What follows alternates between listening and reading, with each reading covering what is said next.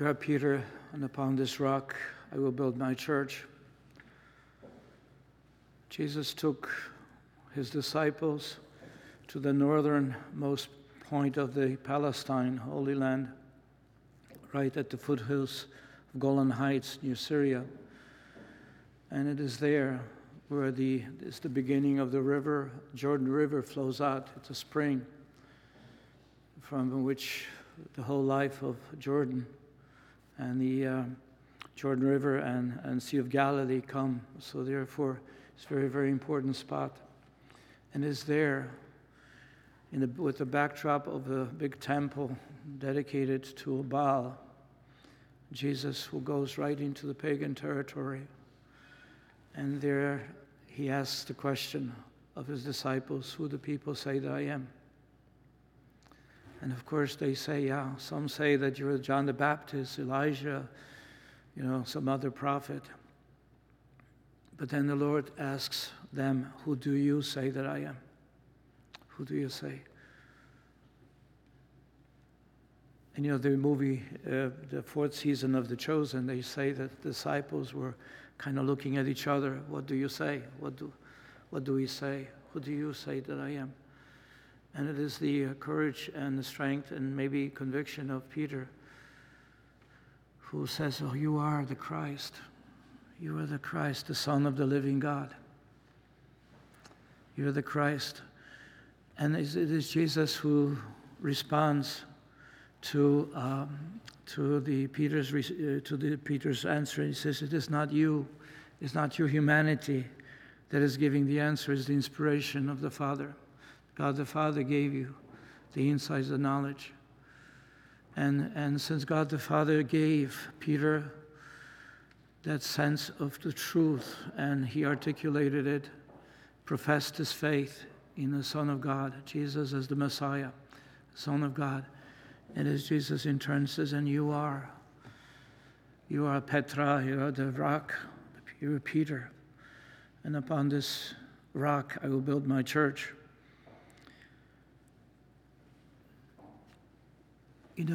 This reading today, can you imagine this whole reading is being read every place in the Catholic Christian church? Catholic in the sense of universal. This reading is read every place around the world. And when Jesus asks, who do you say that I am? It's not only Peter that is to respond, but each one of us. Who do you say? And we say, you are the Christ, the Son of the living God. You're the one, the very foundation of who we are as Christians. All of us, the church responds today, the church of those who wish to not only follow the Lord, but profess that faith. They say, you are the Christ. You are the Christ.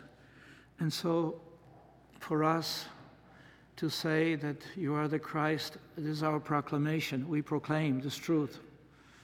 We are to proclaim it to everyone. It's not only those who are the followers of Peter and the disciples, the Holy Father and the bishops who have been entrusted with this authority, but all of us are invited to be the proclaimers of the truth, the kerygma, the proclamation of the truth, that you are the Christ. And this good news is for everyone in the world today. No one, as Jesus says in the diary, through the words of St. Faustina, no one have I excluded, no one have I bypassed. I'm inviting everyone to come to know the truth and that he is the one and there's no other. He's the one who reveals the Father to us. He's the one who reveals the truth of our future existence to us. He's the one who makes us holy. It is through him we have forgiveness. He's the atoning sacrifice to the Father for the sins that we have committed. And he's the one, he's the Christ. But there's more to the feast, not only the invitation to proclaim, but for Peter, he receives a special mission, and that everyone who follows Peter, every Holy Father, is to confirm in faith and be a sign of unity. Confirm in faith. It is the truth that throughout history of the church, the confirmation in faith had to take place during times of various heresies. Ultimately, the faith of Peter was always there. Always there. And then the second aspect is being the sign of unity. Yes, we have Jesus as the one good shepherd, and the vicar of Rome is the shepherd of Christ. So therefore we have this invitation for all of us to also look up to the church with its foundation of faith as being the one and only one and no other, Jesus our Lord and our Savior. It is the Petrine ministry, the role of Holy Fathers, to both be a sign of unity and be also the man with the charisma, the profession of faith. But I have to say this: what is the Lord doing for us at this very moment? It's not only we hear with our ears this news, but this good news enters our hearts. It's the truth of God enters our hearts, and it stirs us up and makes us happy, makes us consoled, makes us truly rejoice that God, in His mercy, gave us this gift of faith, gave us this gift of knowledge, is giving us the grace, the sanctifying grace, given the baptism, is giving us everything that we would ever wish and desire. So then today, as we celebrate this special feast, sort of unusual feast, because it is the feast of the church as it professes faith, and the key person is the Peter and those who follow in the ministry, the Petrine ministry. May we then, as we continue with a sacred celebration of this Eucharist, may we, in a special way, not only reaffirm and reconfirm our faith today, but us also ask Our Lady to assist us, to help us, to be men and women of faith, that she may assist us. She is the mother of the Son of God. She's the one who says to all of us, I believe and I know the one that I was given. And so this is what we have here, to let the Mother of God be the one who protects us in a special way, who guides us, who supports us in our faith. And we then today, not only reaffirm our faith, but also we receive the one whom she has given to the world, Jesus our Lord, in the Eucharist, present. He is the one through whom salvation and the future glory has come.